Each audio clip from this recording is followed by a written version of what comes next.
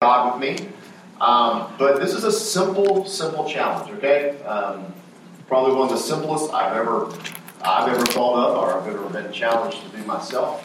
But it really struck me something. I was listening to a sermon from Psalm 119, and it's a great psalm, isn't it? It's stuck right there in the middle of your Bible. It's about the Bible. It's got most verses in the Bible. All about the Bible, all right? And so I think 4 out of the 176 verses do not contain the word ways or precepts or something about the Word of God. But I think that it's made up for it in some other verses, I think, because it's mentioned over 180 times. So a couple of verses have it twice. But the challenge I have for you is this, and is that I want to challenge you as a church, as your pastor, to read Psalm 119. You say, wow, it's 176 verses. Yeah, but it's really cool because Psalm 119 is conveniently broken up to us in 22 different sections. It is a very Hebrew psalm in the sense that the ways that the Hebrews would have written those things, the Jews would have written it. The first section,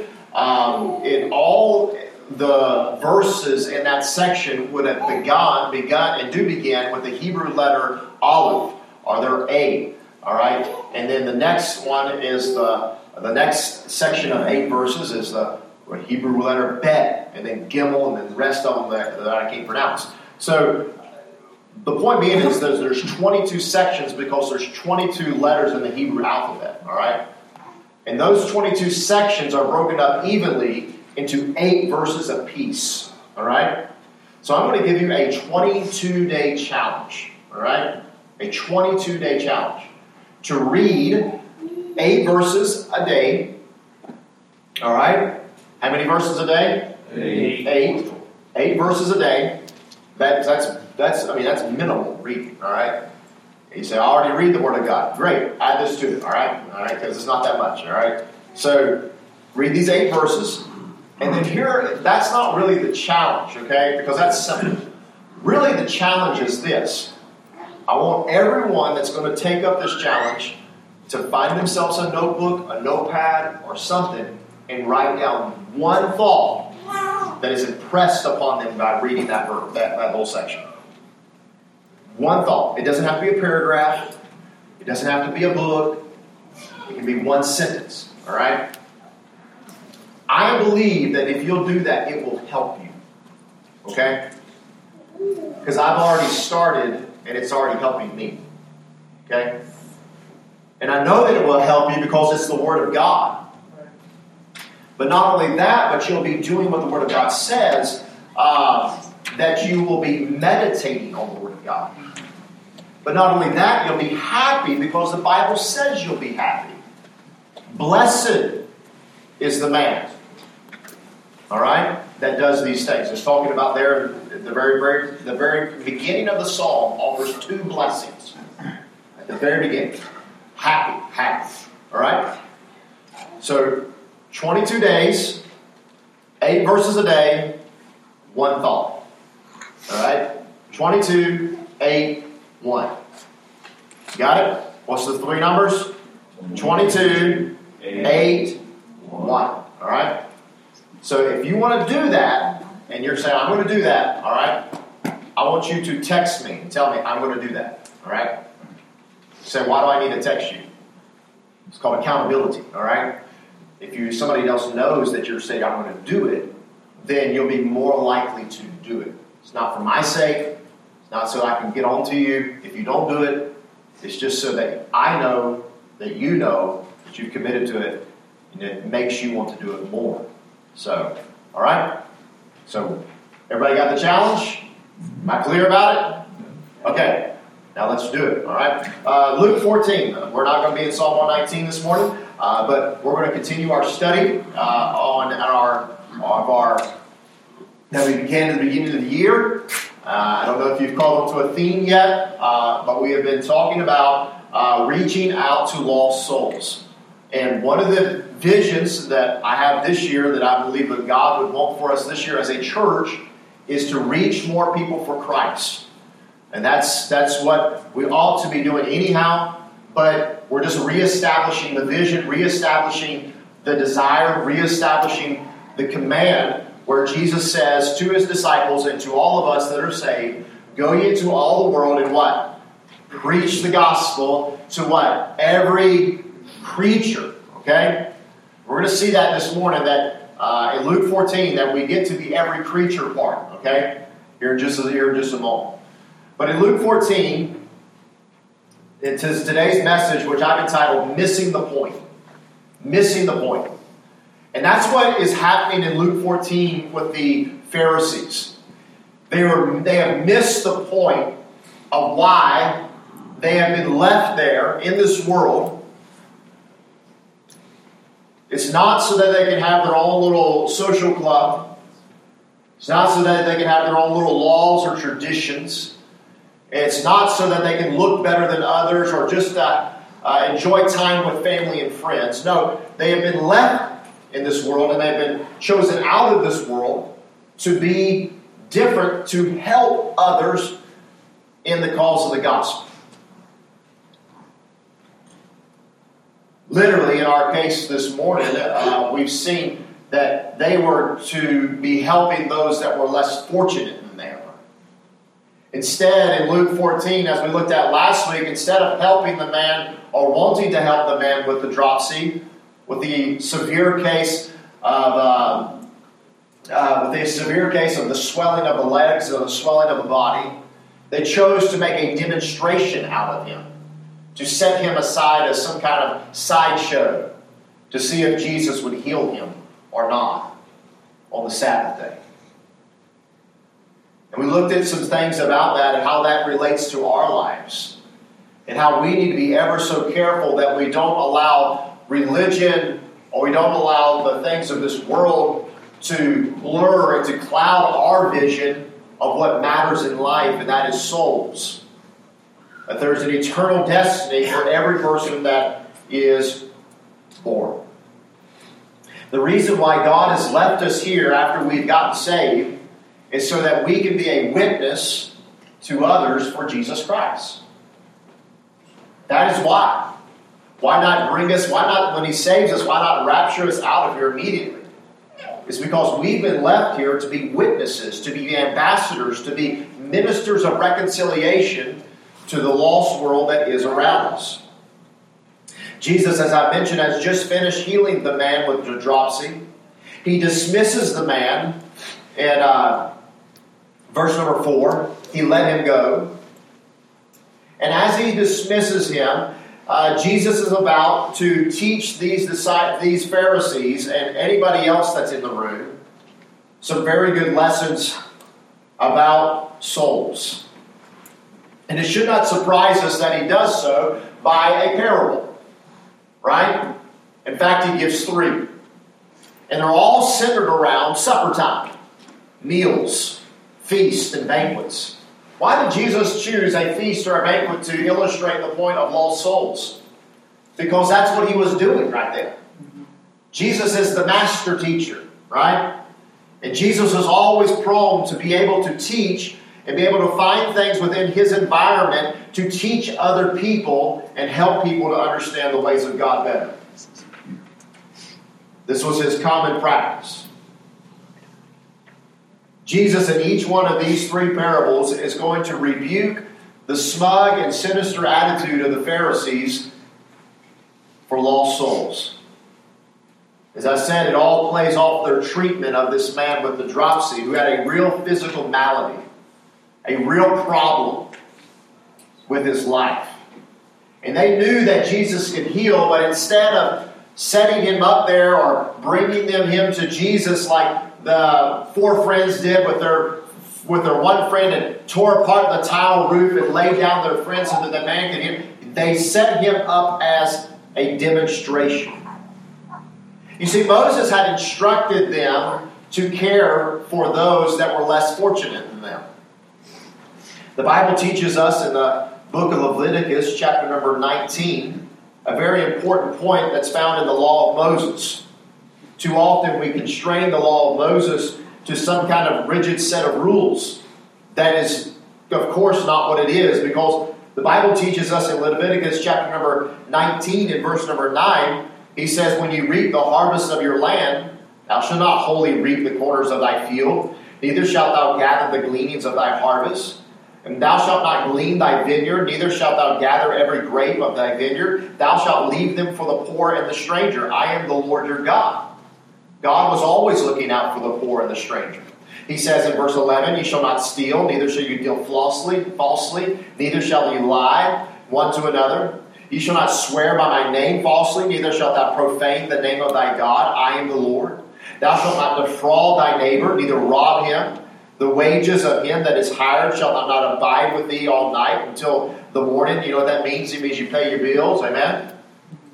And if somebody comes out and does a job for you, you don't say to them, hey, can I get to you next week? Amen? Right, Mason? You know? If you're a business owner, you understand that. I've been with business owners a lot of times where people call you out on a job that's not necessary. You know, it's not like their water heater is spewing out water across but there's just maybe a remodel that they want to do. You finish the remodel and they say, oh, let me pay you here in a couple of weeks. Yeah. You know, that's wrong. Now, if you're not saved, I understand that. But if you're a Christian, you should never do that. Ye shall do no unrighteousness and judgment. Thou shalt not respect the person of the poor, nor honor the person of the mighty. But in righteousness shalt thou judge thy neighbor. Thou shalt not go up and down as a talebearer among thy people. Neither shalt thou stand against the blood of thy neighbor. I am the Lord. Thou shalt not hate thy brother in thine heart. Thou shalt in any wise rebuke thy neighbor and not suffer sin upon him. Thou shalt not avenge nor bear any grudge against the children of thy people, but thou shalt love thy neighbor as thyself. I am the Lord. So God has a lot to say in His Old Testament. There's more. That's just a sampling of loving others, taking care of others, helping others. Obviously, these men were not prone to such activity. Isaiah and Jeremiah condemned the children of Israel for not doing the same thing. So the preaching is not new, but rather is something that has been around for quite some time. And I want to help us to change, to be better soul winners, to be better witnessers, to be better ministers of reconciliation. And I believe these three parables point that out on how we can do that. Number one is that we learn that we need to be less concerned about prestige and more concerned about people. That's one way. Is that we not only need to care for the well-known, but we also need to care for the unknown. And then thirdly, is that we need to compel the lost to come in. Jesus, in our message this morning, is teaching the Pharisees that they've missed the point. And I pray by the end of the message that we won't miss it either. We'll follow through on what Jesus says to do. Remember, these are not my words, but these are the words of Christ. And may we follow them, for we are Christians. And if you're not saved today, then I compel you, I urge you, come into the kingdom of God through Jesus Christ the Lord. Don't wait, but be saved. Luke 14, verse number 7. Let's begin here on our first parable. And he put forth a parable to those that were bidden, when he marked how they chose out the chief room, saying, when thou art bidden of any man to a wedding, sit not down in the highest room, lest a more honorable man than thou be bidden of him. And he that bade thee and him come and say to thee, give this man place, and thou begin with shame to take the lowest room. But when thou art bidden, go and sit in the lowest room, that when he that bade thee cometh, he may say unto thee, friend, go up higher. Then shalt thou have worship, or the idea is praise, in the presence of them that sit at meat with thee. For whosoever exalteth himself shall be abased, and he that humbleth himself shall be exalted. Now, let me just point this out real quick before we get into this parable. Jesus is not setting up he's not trying to set up some way of manipulation for you to look better in front of other people, okay? That's not the point of what Jesus' parable here is, his teaching here. Yes. Okay? Jesus is simply letting them know that as he can see things transpiring in the room that's in front of him, and as he has seen throughout his ministry and his life, that the people that he has been around, these Jewish folks, have been more concerned about prestige than power. More concerned at sitting at the head of the table than at the foot of the table. More concerned about what do I look like in society than whether or not society is saved. Jesus is about to lay down the law, and it's fixing to get a little chilly in the room. You know, I hope everybody's got their mashed potatoes and steak eaten, because it's about to get cold. And Jesus is going to lay it out for us today. And it must have been a big crowd in the room, because the Bible teaches us that the room was filled. The place was filled that day. And I don't know who was all there, but the Bible says in verse number 1 that the chief Pharisees were there. No doubt his disciples were there. No doubt the people that were cooking the meal were there. There was a great host of people that were in the room there that morning, and they were listening to what Jesus had to say. And he notices these Pharisees who were prone to go ahead and take the best seat in the house instead of sitting down at the lower seat. Jesus is about to beat them at their own game. Because if you're familiar with a little bit of the Bible, maybe especially the book of Proverbs, you'll notice that this, what Jesus is saying, comes right out of the book of Proverbs.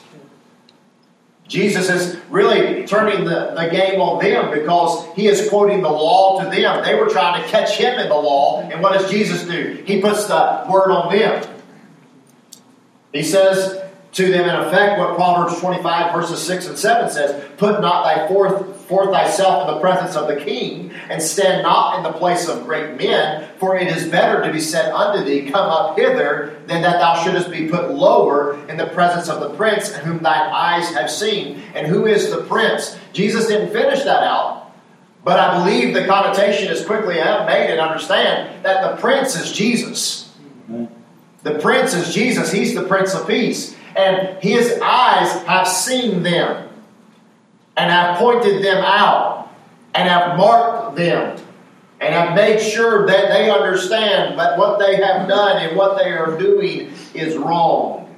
They put their own power and prestige and self-acclamation above the needs of the people. What is Jesus basically saying? Well, basically he's saying this. If you get asked to a wedding or a feast, don't try to wedge yourself into the best seat in the house. Everybody wants to be seen, but that's not the way you're supposed to do it. I've been on a stage before in front of thousands of people.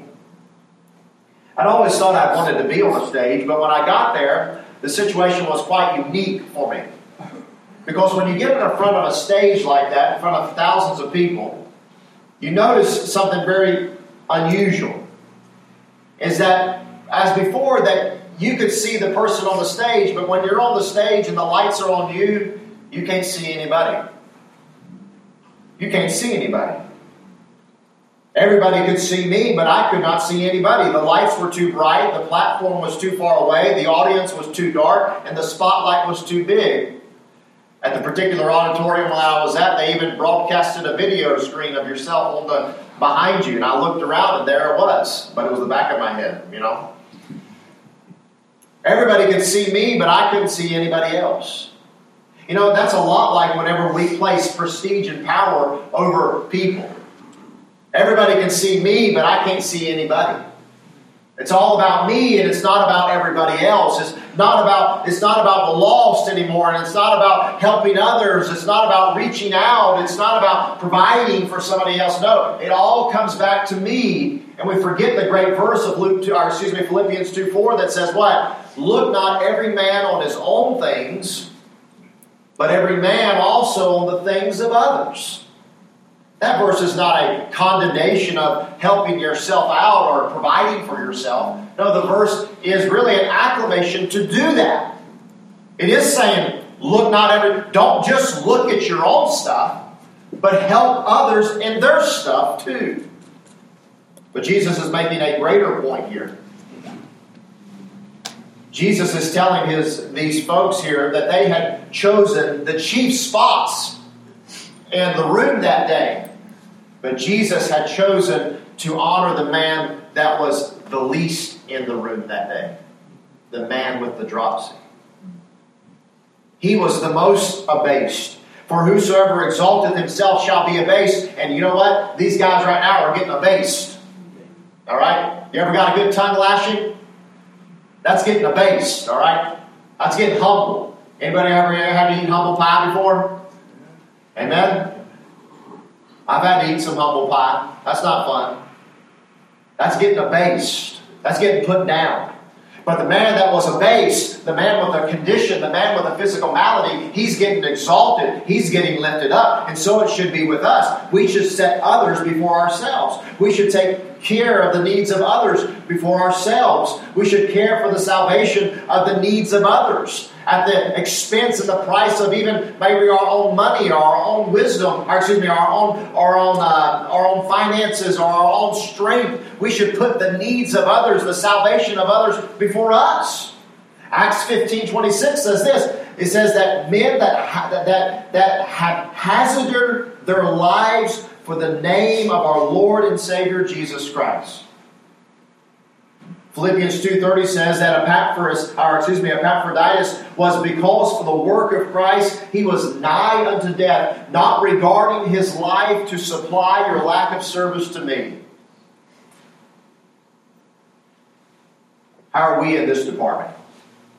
What do we put more priority on? People knowing us, or us knowing others and helping others, reaching out to others? That's the first point. The second point is this, is that they cared for the well-known, but they did not care for the unknown. And that's where we got to be careful at. This is a great point here for us. The reason why Jesus left us here on the earth is to minister to the lost souls of this world. And we do that by not putting prestige over people, but we also do it by not putting by caring for the well-known, but not forgetting the unknown. Jesus says in chapter number 14 and verse number 12, notice what it says. And then he also said unto them, and then he also said to him that bade him, when thou makest a dinner or a supper. Now, okay, get the picture here, okay? The scene was to everybody, like a group like this, okay? All right? And these girls up here, they had made themselves the best seat in the house. I mean, they were up here, front seat, for a Baptist is the back seat, best seat in the house. And but James got back there. So, but they had set themselves up, and he was preaching to them all, But then in verse number 12, it says, then said he to him that bade him. Now, can you imagine everybody in the room getting preached to, and then all of a sudden, I look right at Luke and I say, okay, Luke, now this is for you, all right? Everybody else goes, ooh, what in the world? Now Luke's really getting it, Caring for the well-known, but not for the unknown. He says, when thou makest a dinner or a supper, man, call not thy friends, nor thy brethren, neither thy kinsmen, nor thy rich neighbors, lest they also bid thee again, and recompense be made thee. Now, there also needs to be a clearance there. Make sure that he's not saying, don't ever have dinner with your family, okay? That's not the point. The point is this, is that that's all you ever have dinner with. You only have dinner with the well-known. You only have dinner with people that you know, your friends, your brother, and your kinsmen. You have dinner with the rich. You have dinner with those that can pay you back. That's what he's telling the Pharisees here. And the situation is even more aggravating. Well, I've been here getting ahead of myself. Verse 13 says, but when thou makest a feast, call the poor, the maimed, the lame, the blind, and thou shalt be blessed. For they cannot recompense thee, for thou shalt be recompensed at the resurrection of the just. Jesus is making a great point here to them. He is condemning the practice that they were all having, and that is this, is that they cared for the well-known, but they had forgotten the unknown. Jesus is letting them know that even this situation that they're having here is even more aggravated, and I believe it's even more complicated.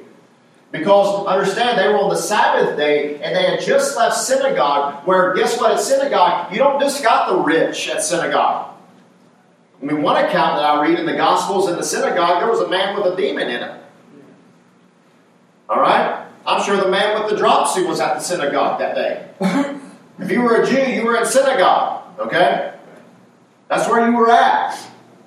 So the situation is even more aggravated and complicated because he's telling them, hey guys, you guys were just at synagogue with everybody else in town.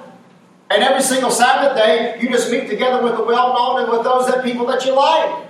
With the people that you know. With the people that can help you. But you never help anybody else. Be careful with that. Be careful how we extend invitations to others. Be careful that we don't just get cliquish, that life does not just become about my family and my friends. It doesn't just become about people that I know, people that are in my group. Reach out to the poor, the maimed, the lame, and the blind. Invite them into the feast.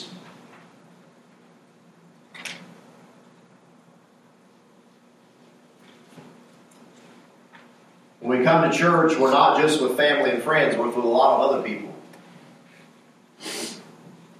that we don't know, perhaps on a personal level. We don't know their testimony, how they got saved. Jesus is saying that, Jesus even gives a reward here, doesn't he?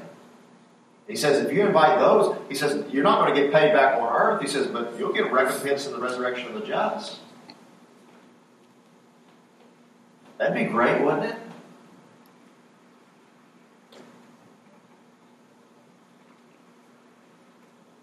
We should be meeting the needs of others. People that are poor, people that are struggling. What a better way to do this to maybe even a family that doesn't know the Lord and Savior Jesus Christ. Inviting them over for a meal, showing hospitality. Romans 12:13 says, distributing to the necessity of the saints, given to hospitality. Use hospitality one to another without grudging, without grudging. Who's the last person that you had over the house that couldn't pay you back? Who was somebody you had over that you said wasn't a family or a friend? Whenever we care more about the well-known and don't care about the unknown, we become like the Pharisees, and we miss the point of why we've been left here. To help others in the gospel of Jesus Christ. And then he says, compel the lost to come in. Look at verse number 15. And one of them that sat at meat with him heard these things and said unto him, blessed is he that shall eat bread in the kingdom of God. It just sounds like a Pharisee that said that. I don't know who it was, but, Jesus says something about the resurrection of the just, and these Pharisees, some Pharisee got, kind of excited about that because he believes in the resurrection, well, we're going to eat in the kingdom of God one day, Jesus turns that thing on its head and he says, a certain man made a great supper and bade many, sent his servant at supper time to say to them that were bidden, come, for all things are now ready. And they all with one consent began to make excuse. The first said unto him, I have bought a piece of ground, I must needs go see it. I pray thee have me excused. Another said, I have bought 5 yoke of oxen, I go to prove them. I pray thee have me excused. And another said, I have married a wife, and therefore I cannot come. Okay, let's just go ahead and just throw this out here. All 3 of these excuses are poor excuses. They're lame, all right? You say, why is that? Because this is a great supper that was being made. It says in verse 16, a certain man made a great supper and bade many. All right, the word bade there is an invitation. RSVP has already been sent out, all right? Everybody knows about the supper, okay? They've already checked, I'm coming on Facebook, all right? They've already done, they checked in already, okay? Now they're coming back out for another invitation to say, are you coming? It's time for the supper. Okay? These guys have already said they're coming, but all of a sudden, oh, well, I've got some yoke of oxen to plow. I got 10 oxen. Well, that's ridiculous because the supper's at night. It's in the evening time. It's supper time. Okay? It's not lunchtime. You don't do that at night. It doesn't matter if you had your wife, you just got married. That doesn't matter. Why doesn't that matter? Because you're just eating supper. All right? And even that is that, just going to blow your mind here for a second, okay? The women didn't eat at the supper, okay? It was just the men that were eating, okay? That was a cultural thing, all right? There was no women invited. It was just men eating. So your wife's not even involved with the thing. Wife has nothing to do with it. Okay? It's just you. And then the other excuse is I bought a piece of ground. Well, in Jewish days, that would have taken a very long time. And plus, you can go see your piece of property anytime you want to. It's going to be there after supper's done. Okay? These excuses are bad excuses. And so he says in verse 21, so that servant came and showed his Lord these things, and then the master of the house, being angry, said to his servant, go out quickly into the streets and the lanes of the city, and bring in the poor, the maimed, the halt, and the blind. And the servant said, Lord, it is done as thou hast commanded, and yet there is room. And the Lord said unto the servant, go out to the highways and the hedges, and compel them to come in, that my house may be filled. For I say unto you, that none of those men which were bidden shall taste of my supper. Now, real quickly, who are all these people? Well, the people that are given excuses are the Pharisees. The people that are the lame, the blind, the people that are in the highways and the hedges, that's the prostitutes, that's the harlots, that's the publicans, that's the Zacchaeuses, okay? That's the Gentiles. That's who that is. The Samaritans. And who are the servants? Or who's the Lord? That's God. And who's the servants? That's you and me that are saved. Simple parable. And Jesus is telling them that they need to compel the lost to come in. The Pharisees had rejected the invitation. Jesus had been preaching to them for some time now, and they had said, no, no, no. Instead, they had set him up, and they had tried to catch him in traps. The harlots and the publicans were the ones that were coming to him. The Gentiles were the ones that were coming into the kingdom. In fact, Jesus even remarks in Matthew 8:11 these words, I say unto you that many shall come from the east and west and shall sit down with Abraham, Isaac, and Jacob in the kingdom of heaven. But the children of the kingdom shall be cast out into utter darkness, and there shall be weeping and gnashing of teeth.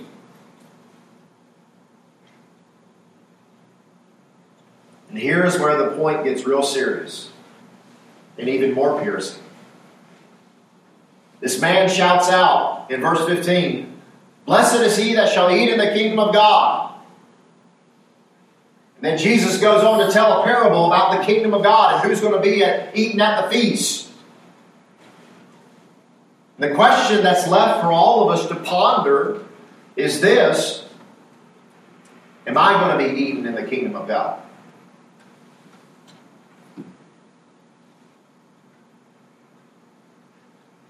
Are you going to be eating there in the kingdom of God? The piercing question becomes even more when you think about it this way. If I have no care, no compassion, no love for the lost personally, if I'm repulsed by the idea of having somebody that's less educated, less affluent, less prosperous in my house, am I saved? Am I a believer?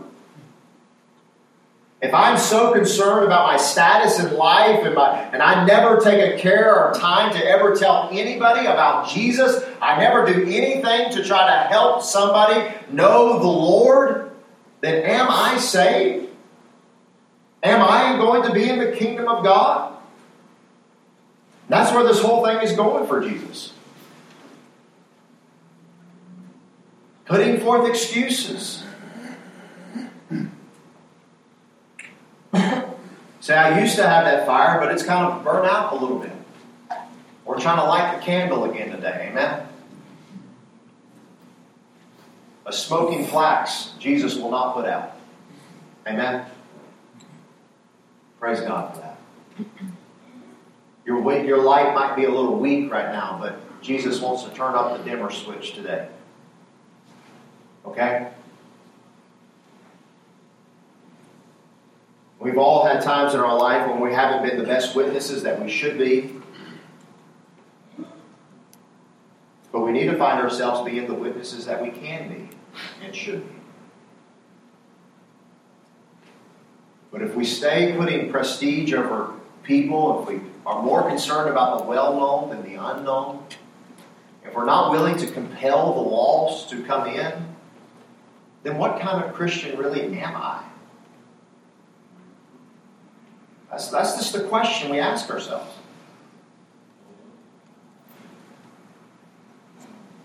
If we are Christians, then we would have to admit if I'm doing these things, then I'm not a very good Christian. I should be a better Christian. And I should be a better servant. These parables are not just about being more hospitable people, though I believe that is a key point to it all. But it's about filling up the empty seats that are left in the kingdom of God. There's still some empty seats around the supper table in heaven right now. There's still a few empty seats left, folks. And it's time for us to compel the lost to come in.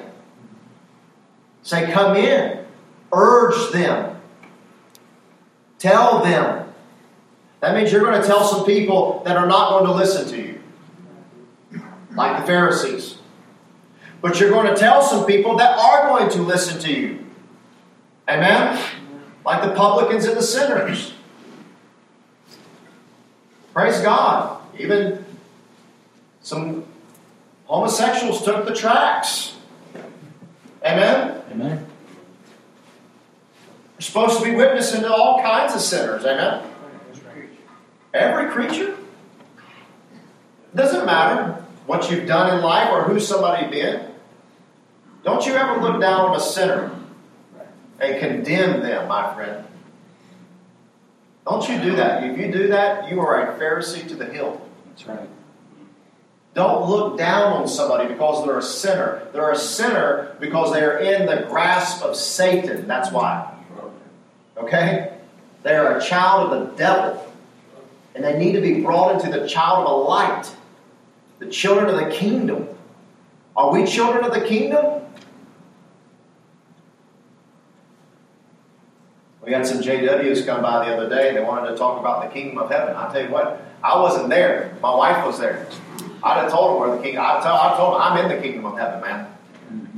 I'm in there. Are you? There's a table left open for you. If you will renounce that false doctrine and believe that Jesus is the Son of God. Listen, I'll tell you what, there are room at the table for you, my friend. Are you lost here this morning? Do you know Jesus as Lord and Savior? Then I compel you, come in. There's room at the table for you. There's room at the table. There's been some seats that have been left open. And you can come in and be seated. And be saved. Are you compelling? Are you asking? Are you talking to people? Are you witnessing to people? Let us be careful that we don't put our thoughts of power, prestige, notoriety over the needs of others. Let us be concerned for the well-known, for our family and friends, but let us also have a care and a compassion for the unknown. And then let us compel the lost to come in to the kingdom of God. Don't miss the point. Don't miss the point. Jesus has been clear with us. Let us follow the words of Christ. Father, we're thankful for your word, and we ask that